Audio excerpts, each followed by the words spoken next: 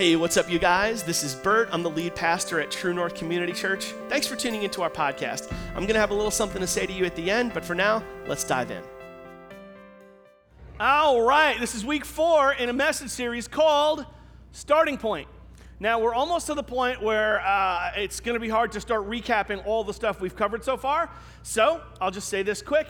If you are new to our church or you've been traveling the last couple of weeks, you haven't been around, this message series makes the most sense if you listen to it in order. So in particular for you guys who are watching from home, if you didn't catch weeks 1, 2, and 3, I really want to encourage you to head back to the website where the archive is and listen to the first 3 weeks. This stuff will make sense most if you listen to it in its sequential order. Having said that, though, if you are new, here's what we're after with this message series. We're trying to press reset on our faith.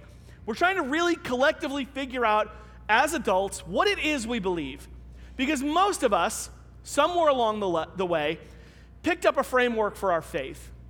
Not for everybody, but for many, it happened when we were kids. We started believing in God right around the same time we started believing in Santa Claus.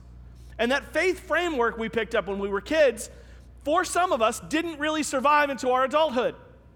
So when you were a kid, you picked up a few things. You kind of, maybe it was taught to you, or maybe you just began to believe that God is real and that God loves you and that God punishes bad people and he rewards good people, so you better be good. And you kind of picked up some of that stuff when you were a kid and believed it, and it saw you through a lot of life.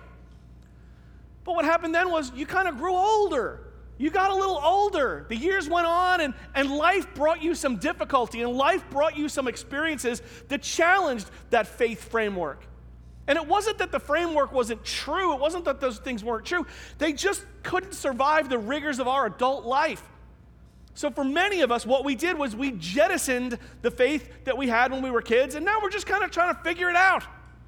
When we started True North, and we just had our 17th birthday, our church is 17 years old now. When we started, So when we started True North 17 years ago, my read on this island was, Long Island is teeming with people who gave up on church. They didn't give up on God, they just gave up on church. The framework didn't seem to work for them anymore. So what we're trying to do here is press reset and go, what is it we actually do believe? What are we after? In week 2, we talked about a very unpopular concept. We talked a little bit about sin and how a sin is a mistake that you make on purpose. And so we're not just mistakers, we're sinners. We struggle with this. And what sin does is it puts distance between you and God. You know this to be true if you are a parent. If you have kids, if your kid has ever lied to you or stolen from you, if your son or daughter has ever screamed at you or cursed at you or betrayed you in some way, you understand that wound. You get this, right? There's a distance created. It isn't just that you're angry. It isn't just that you're hurt or that you disapprove of the behavior. There has been distance created now between you and your son or daughter. And you don't want that distance to be there. You want to be reconciled. You probably want it to be, unless perhaps submitted with humility, you maybe have some stuff of your own to work out. But for most of us, if there's that distance between your son or daughter, you want to be reconciled. And you know and I know that when something like that has occurred, sorry isn't going to cut it. You can forgive and you can move on, but you know your relationship isn't really going to be restored until everybody owns what's theirs to own. And that's what we came to in week 2. And then last week, in week 3, we talked about how God begins to restore the relationship, right? 3 of the major faith traditions on this planet, Judaism, Islam, and Christianity. We all believe that God created the heavens and the earth. We all believe that humanity screwed things up with our choices and put distance between us and God. And all 3 of these major faith traditions all believe that God began the cleanup effort. The first piece of shattered glass that God picked up, the place where he started it, was a guy named Abraham. Father Abraham was where the cleanup effort began, where the restoration effort started. And last week we talked a little bit about Abraham and why God chose Abraham. Why did he pick this dude? Why was this guy the father of many nations? Why was he the one that God kind of reached for? Was it because he was such a righteous guy? Was it because he was so holy and so devout and so pure and puritanical? Actually, no. Abraham, in truth, was kind of a messed up dude. He had a lot of issues, Abraham. But, and this is where we parked last week, and this was huge. Don't sleep on this if you're just tuning in. Genesis chapter 15, verse 6, Abraham believed God, and God credited it to him as righteousness. Abraham believed God, and God gave him righteous standing, not because he was born into a certain family, not because he behaved his way into God's good graces. He was declared righteous because of his faith. And we spent a good bit of time last week talking about how we are not brought into good relationship with God because of the tribe we were born into or because of our good behavior and adherence to all the rules. We're brought into God's favor by what we believe, by faith. So now we come to a very important question today. And it's a question, if you grew up in and around church, if you went to Sunday school when you were a kid, maybe it never occurred to you to ask this question, but if you're new or newer to faith, and you're hearing me talk about the importance of faith, you're hearing me say, Abraham was declared righteous because of his faith, we are declared righteous because of our faith, it may have occurred to you to ask, if faith is really what matters, then what's with all the rules, dude? What's the deal with all the rules? Some of you, part of the reason you jettisoned your faith as a kid, part of the reason somewhere in your adolescence or early adulthood, you didn't do it as a kid, but the faith you picked up as a child, some of the reason why you chucked that out the window was because of the rules. You just came to a point where I don't need all those rules. All of us have heard at some point in our life, Christianity is just a bunch of do's and don'ts. You go to church, they're just going to tell you to keep all the rules. And that is a central point of one of the biggest faith traditions on Long Island. And if you grew up the way I did, it really was about checking the boxes and keeping the rules and being declared good through your behavior. So, what's the deal with the rules? Why are they there? What's the point? In fact, one of the rules you probably hated most when you were a kid was the idea of keeping holy the Sabbath day, that you had to go to church on Sunday. That's why some of you are still watching from home because you're like, I don't really feel like going, but I guess I have to. Click. Right? So what's with the rules? Really, really important point, and let's just talk about, we'll say the rules. Most people, when they refer to the rules, they're referring to the Ten Commandments. Let's talk about that for a minute. Because there's a framework within which these rules are brought to us, and it's important that you understand what it is. There are two possible frameworks for sets of rules. There's the family model, and there's the club model. The family model and the club. The church has tried to create a third category, which I'll get to in a minute, but there's two major categories of rule-giving milieu. The first would be the family model. You understand the family model because most of you, all of you, in some way grew up within a family. And your family had rules. Your parents gave you rules growing up. You will go to bed at a certain hour. This is when your bedtime is. You're going to brush your teeth before you go to bed. You got to do your homework. You got to eat your broccoli. You got to stop giving your little brother a wedgie. These are the rules. Little brothers get wedgies. That's how it goes. Okay, so you will stop. You'll do this. You won't do that. Your parents did not give you rules so that you could become their son or daughter. Your parents gave you rules because you are their son or daughter. When your parents gave you rules, it wasn't, you got to do all these things and then you can become my son. It was, you're my son, you're my daughter, this is how we do things in our family. That's the family model. Your parents give you rules because you're their kids. If you're a parent, you understand this. You can't give rules to somebody else's kids. You ever tried that? Not fun. Kid has a play date, comes over the house, and they come from a family where they do things real differently than you, and you're like, whoa, don't do that, Johnny, and you understand quickly, you can't scold another kid anymore. It doesn't work anymore, right? I mean, this has nothing to do with the sermon, but just because I'm curious, like, how many of you when you were kids got scolded or disciplined by somebody else's parents? Raise your hand. Yeah, everybody my age. Yeah. Because when I grew up, that's how it was, man. Whosever house you were at, that mom made the rules. And if you disobeyed the rules in that house, that mom would call your mom, and you'd catch another beating when you got home. The mom would always side with the other mom. Not so today. Other mom calls your mom today, and your mom's probably going, how dare you impugn the reputation of my perfect angel? Like it's a whole, anyway, that has nothing to do with the sermon. I just had to rant for a minute. Where it is. Okay, so the rules are given because you're part of the family. The other model is the club model. The club model is very simple.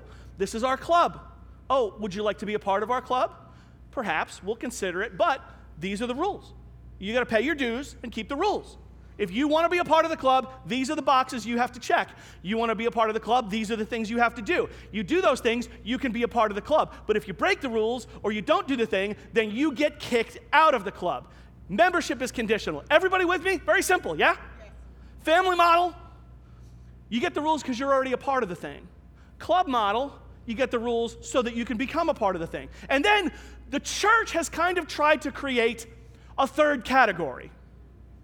The model of the homeowners association. Some of you who have been a part of a homeowners association in your life know that's why you're laughing, because you understand the homeowners association has rules. There's rules. They can't really kick you out of the neighborhood. They can't make you sell your house, but they can make your life miserable and make you feel very judged. Right? In the homeowners association model, there's sort of an agreement. There's a group of standards, and your grass has to be cut to a certain length, and the shutters on your house have to be painted only certain colors, and you have to park in certain places, and there's like all these little rules, nitpicky rules that everyone kind of signs off on. And when there's a homeowners association model, one or two people in the neighborhood elect themselves as cops. I'm not talking about actual police officers. I'm talking about people who want to police the behavior of others. And they sort of walk around the neighborhood and they take mental notes on how long your grass is and what color this is and where you're parking your car. And they just sort of develop. And if you don't obey by the rules and you don't keep up the standards, you'll get a letter or you'll get a fine or people will start shaking their head at you. And it just, doesn't that feel a little bit like that's kind of how church works sometimes?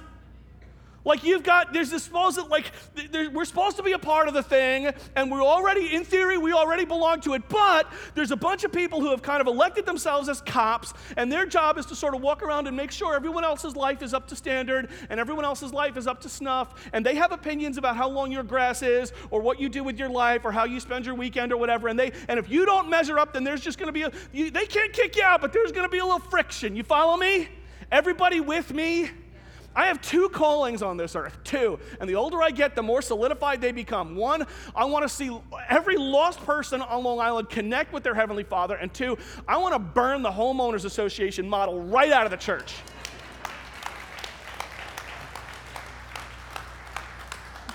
Thank you. But here's the deal. I have lights in my eyes. I can't see who was clapping, but I would bet money. Could I just be a pastor to you for a minute? Could I get up in your face? Some of you who are clapping have opinions about how others live their lives.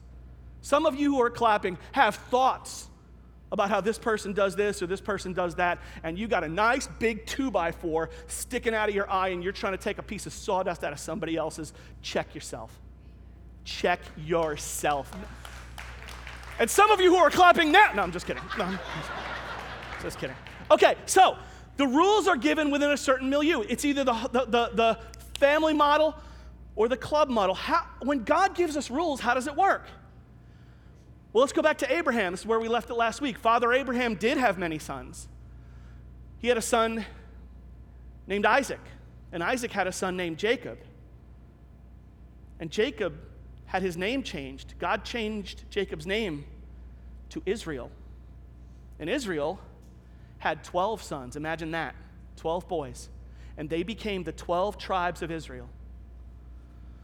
One of them was a guy named Joseph. And through a long series of circumstances we'll get to another time, Joseph came to reside in Egypt and came to be second in command for the Pharaoh.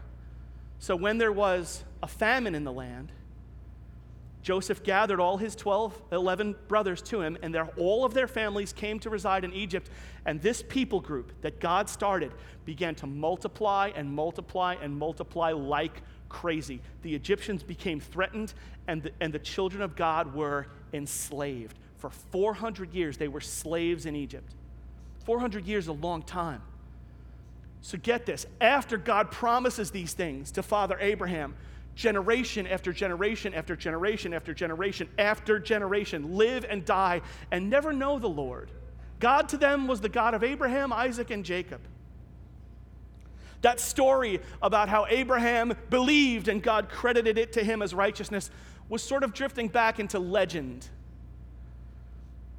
Until God hears the cry of his people and he sends a guy named Moses. He says, Moses, you're going to go talk to Pharaoh, and here's what you're going to say. You're going to tell him, let my people go. And Moses does it. He goes to Pharaoh, and Pharaoh's like, no way I'm letting my workforce go. Forget that. And God begins to visit plagues upon Egypt. Plague after plague. Nature goes haywire. There are frogs, and there are flies, and there's hail, and the river runs red with blood, and the livestock die, and people are covered with boils. It's just, everything goes sideways. And finally, God says to Pharaoh, I'm done playing with you, Pharaoh. You're going to let my people go, or you're going to understand who God really is. Pharaoh kind of thought he was God. So the Lord gives Moses some instructions. You're going to tell everybody, slaughter a lamb. That sounds weird to you and me, but that was a very common thing to do back then. Slaughter a lamb. Okay. Take some of the blood of the lamb and smear it over the doorpost of your house. What? Yeah. This is in the book of Exodus. Smear some of the lamb's blood over the door of your house. Why? Trust me. Dude, that's gross. Trust me. This is weird. We've never done this before. You have to bring a little faith to the table. Are you seeing a pattern? Have a little faith. Trust me. Step out in this. And when the angel of death comes to visit and take the firstborn son of every Egyptian household, he passes over the homes of those who believed. And so our Jewish brothers and sisters celebrate Passover to mark this day. God, the next day, Pharaoh goes, that's it, that's enough, you can go. And the children of Israel, who are not yet even named the children of Israel, leave Egypt and begin their wanderings through the desert. 3 months in, God brings them to the Sinai desert, and he brings them to Mount Sinai. Not the one near Rocky Point, the one in the Middle East. And here's what God says to Moses. This is Exodus chapter 20, verse 2. I am the Lord your God, who rescued you from the land of Egypt, the place of your slavery. Hi, I'm the Lord. I'm Yahweh. I'm your God. Did you catch that God actually introduced himself? Like, yeah, you don't really know me. I was the voice in the burning bush all that time ago, but now I want you to know me. You asked me my name then, and I said, I am that I am. Moses, let's get to know each other. I'm Yahweh. I'm the Lord your God. I'm the one who just rescued you from your slavery in Egypt. To which it probably wouldn't occur to us to ask this question, because some of us have heard this story before. But there probably was an instinct within this people group to ask, why? Why have you rescued us? I mean, you're the Lord, you're our God, and that would make us my people. Yeah, okay, so you're God and we're your people. And how did that happen? Like, do we have to keep a bunch of rules now? Like, do we have to jump and stay in line? And is there a thing? No. I'm the Lord, your God. I'm your God, you're my people. I've rescued you. I have already redeemed you. I've taken you out of your slavery. We're starting all over. We're pressing reset. This is a new beginning. And because you are already mine, because I am already the Lord your God, and you are already my people, here's how we're going to do things in our family. And so he gives them the rules. But these are not conditions for membership in a club. This is a loving father telling his children, here's how we're going to do things in our house. And the first rule is, you will have no other gods but me. Now you would think that would be a no-brainer. Yeah, not going to be a problem. We saw what you did to Pharaoh. We cool. But dig this, as God is giving these commandments to Moses, at this time, everybody else is down at base camp, melting down their jewelry to create a God that they can worship. Over and over again, now this is important, over and over and over again, the children of Israel break the rules. They disobey. They make mistakes on purpose. They disregard what God has said. And what does God do? Does God kick them out of the club? Does he say, that's it, you're done, no more? No. He does with the children of Israel the same thing you do with your kids. He puts them in timeout. All right, you want to worship other gods? You're in timeout. 70 years of Babylonian captivity. Here you go. You want to worship other gods? You want to do other things? You want to ignore me? There's going to be time out. It's time out, but he always restores them. There's time out, but he always brings them back. They're disciplined, but they're loved. And always, God is acting in their interest. And always, God is protecting. Everybody wonders, well, why was God so hard in the Old Testament? Why was God like so tough on the Israelites? Because he is protecting the bloodline.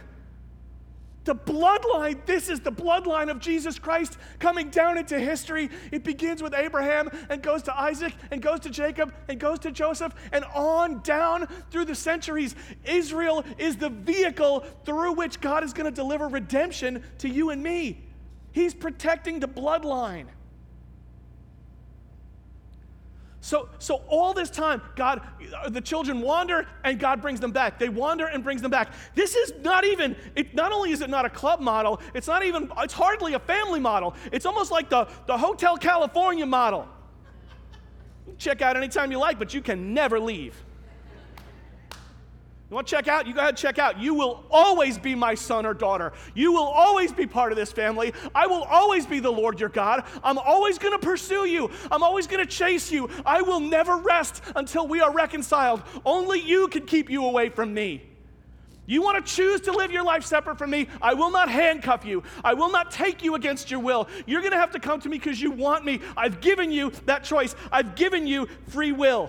But I will always be the Lord your God. I will always be your father. I will always love you. I will always care for you. You will always be precious to me. This is how God sees you. And some of you grew up in a club model. You grew up thinking the reason you jettisoned the rules, the reason you chucked it out, the reason you walked away all those years ago is because that doesn't make any sense. Check all the rules and then God will approve of me. Like God is impressed by this, or that. You know that doesn't make sense. You know in your bones that isn't how it works. So how does it work? It's our faith that saves us. Because God sees our faith and imparts righteousness to us. He can do that because of the sacrifice Jesus made on our behalf. We'll get there. For today, as we land the plane, as we close for today, we're going to jump forward a few millennia to the Gospel of John. John the Apostle, who was with Jesus for the entirety of his ministry, wrote this. This is the Gospel of John, chapter 1. Yet, to all who did receive him, to those who believed in his name, he gave the right to become children of God. Pause right there. I want to leave that up there for a second. Look at the verse. Look at it. Yet, to all who did receive him, to those who believed. To those who behaved? To those who were good? To those who checked all the boxes? To those who met up to the exacting standards of the Homeowners Association? To those who were approved of by all the good Christian men and women who wanted to judge? No. To those who believed. He gave the right to become what? Members of the club? Members in good standing of the Christian community. Members in good standing of our little homeowners association. No, and no. To those who believed, He gave the right to become children of God. His children, that's you, his sons and daughters. Don't you kick the rules out the window because you're worried that there's some vengeful God up there who's going to scold you or burn you because you didn't keep them. These rules are given by a loving Father who says, you're my beloved son, you're my beloved daughter. This is how we're going to do things in our family. What's up to you next is not going to be a matter of behavior. It is going to be a matter of faith. It's going to be about whether or not you believe. And we'll pick it up right there for part 5 next Sunday. Let's pray. Father, we love you. We thank you for the opportunity to gather, and we thank you. It feels weird, and it's been a long time since we've done this, but we thank you for the rules. We don't always love the rules. Sometimes we wish the rules were different, but like any good father, you do this stuff because you love us and you care for us. God, it's in us to rebel. It's in us to wander. It's in us to kick that stuff to the curb and think we know better. Would you just remind us daily? Would you just remind us like constantly and all the time that you love us, that you care for us, that these rules are not given as a condition by which we might join something, but that these rules are given as a confirmation of a relationship already in place, that we're already your beloved sons and daughters. Fill us with faith to believe that. We pray together in Jesus' name. Amen. Hey, thanks once again for taking the time to listen. It's an honor to have you with us. If you'd like to support our church financially and help us continue to put this content out there for free, that would be a really big deal to us. We're completely supported by the contributions of the people that come to our church. And if you'd like to help, you can do that online at truenorthchurch.net/give, or you can do it with a text message. Just text the word True North to 77977 on your cell phone, and you'll get a prompt leading you through how to do that. Thanks again for dialing in. See you soon. Bye-bye.